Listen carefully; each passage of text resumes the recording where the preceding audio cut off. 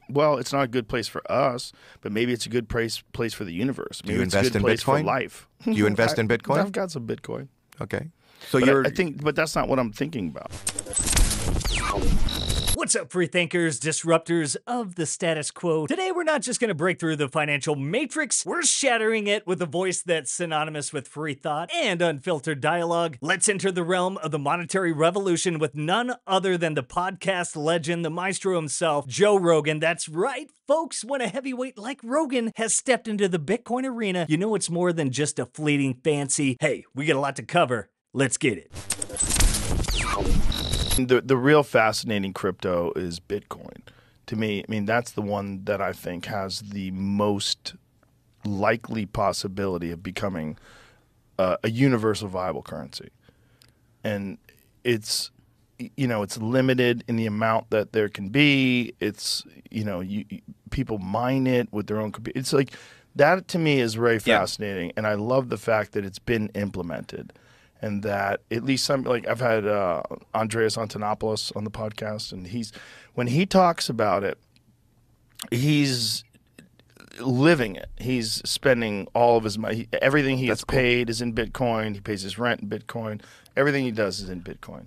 Now, what is it about Bitcoin that magnetizes a podcast titan like Joe Rogan towards the Bitcoin cosmos? It's not just a whimsical dalliance with digital gold. It's a full-fledged rally against a financial system that's as outdated as a floppy disk. And Bitcoin's decentralized ethos isn't just a tune, it's a symphony. And it resonates with the unfiltered, uncensored dialogues that Joe Rogan champions on his platform. It just makes sense. Freedom. Bitcoin. It's a match made in heaven. I think of Bitcoin the same way I think about the early internet. I think they didn't see it coming, and now it's a viable form of currency. You can actually buy things with it, and I think the government is freaking out. I think what they're going to try to do is they tried to do some shit with the internet during the Obama administration, where they were going to try to censor the internet, and it fell apart because people were furious in the uproar, and they thought the political repercussions of it were not worth it. Like the juice wasn't worth the squeeze, so they backed off of it.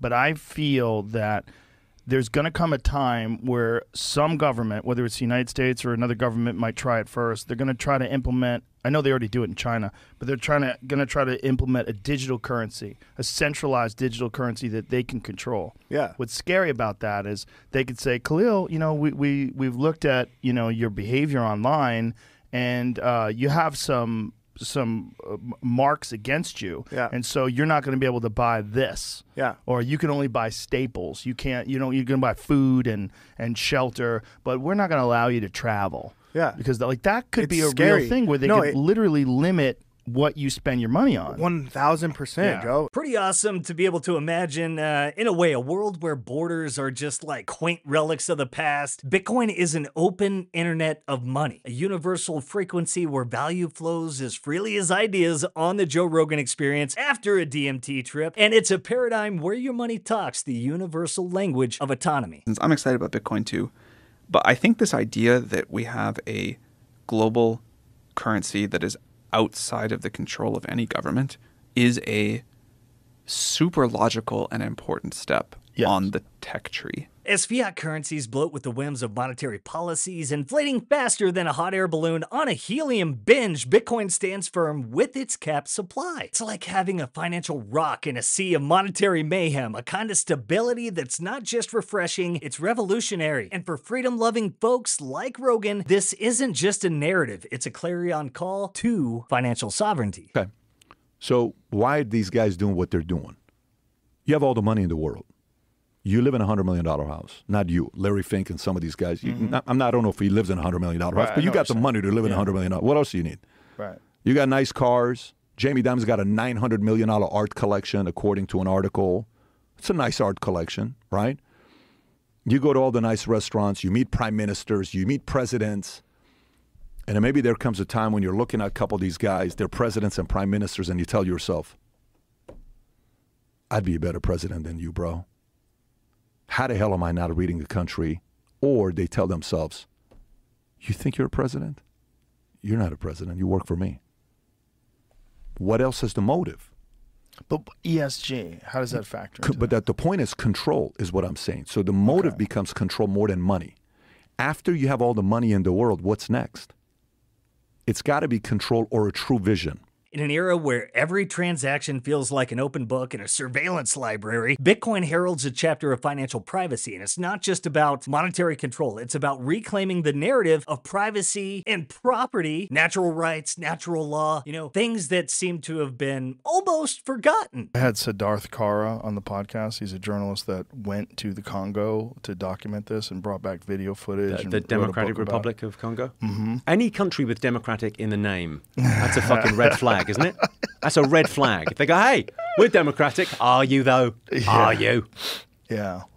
It's hell on earth out there. Mm-hmm. It's happening right now. I think that thing of like people saying, well, I would go and make a difference. Well, there's stuff going on now if you want to get involved. Well, what's so ironic is that it's one of the most horrific conditions that human beings are imposed upon human beings, but yet it is required in order for you to have a cell phone and complain about the injustices of the world.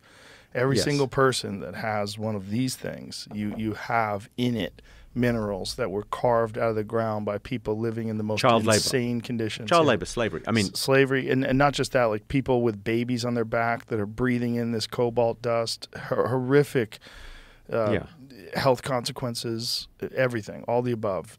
Abject poverty, no electricity. I mean, here's like the big... And it only makes sense. Who better to appreciate the resurgence of control and autonomy than Joe Rogan, whose platform has been a beacon of free discourse, well, since forever. And the Papa John's saying, better ingredients, better pizza, Papa John's. Mm-hmm. These guys is more wars, more people dying, more profits, defense contractors, right? That's a valid concern that I have. Because behind closed doors, this whole military-industrial complex, when you look at the numbers, whoever becomes the president, unfortunately, this guy's an anti-establishment president. Good. Unfortunately, if you're an anti-establishment president, everyone's going to come after you, especially these military defense contractors. So if a president got up and said, if I'm going to be the president, here's what we're going to be doing. We have to look at all the contracts. You can't overcharge us. We have to open it up. You have to sell some of your companies. You have to let them be independent again. You have to do this. You have to let them go public, separate, whatever way you got to break them apart to have competition again, because we don't have that today. So that is a major concern where we say we have a commander-in-chief, but really the commander-in-chief is Larry Fink today. The guy running BlackRock is really the president of the United States. If we look at the kind of influence he's got in every industry, Joe. And guys, the plot is thick, and Bitcoin isn't just a rebel on the financial front and the economic front, but also the eco front. It may have become an eco warrior of sorts in disguise because it's incentivizing renewable energy. Bitcoin isn't merely a catalyst for this financial change that we're going through right now, but it is also a breakthrough and an envoy for renewable energy and just an energy revolution as a whole. From fossil fuels to nuclear, it is a narrative ripe for discourse that they are having on the Joe Rogan Show and could spark fires, engaging discussions further on the Joe Rogan Experience with maybe some big-time Bitcoiners on the energy issue and on Bitcoin mining and the role it can play in revolutionizing energy as a whole, lowering cost, raising generation, and there seems to be also another natural pairing, and we've seen this with some mining facilities in Georgia and others, but nuclear energy pairing with Bitcoin mining. And let's hear what this guy had to say on nuclear energy, and it just seems like a match made in heaven, and it's happening right before our eyes as Bitcoin continues to be the most powerful computing network on the planet. Right. Yeah. This fossil fuels, it needs to stop. But we've already got the downside volatility from splitting the atom. We've already got all the weapons. We could already destroy the world. We've got all of that. Why are we not building? And the tests have been done, right? There's nuclear submarines. Mm-hmm. You know what the range is on a nuclear submarine? Yeah, it's insane. It's unlimited. It's unlimited. They can go forever. Yeah. I mean, it's crazy.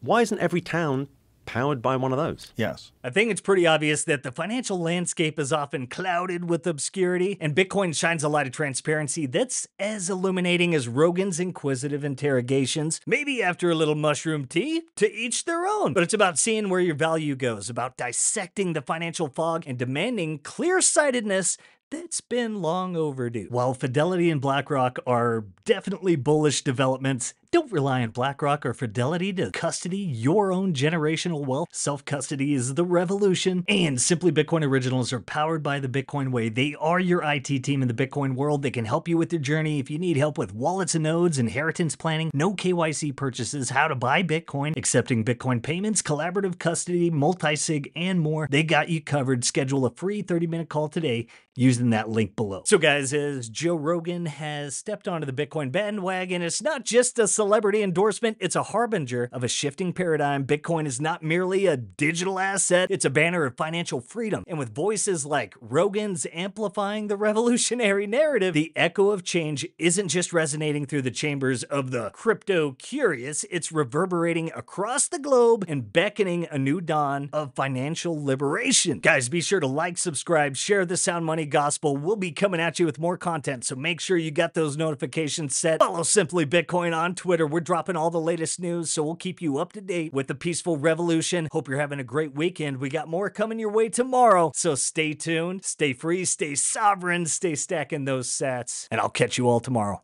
Peace.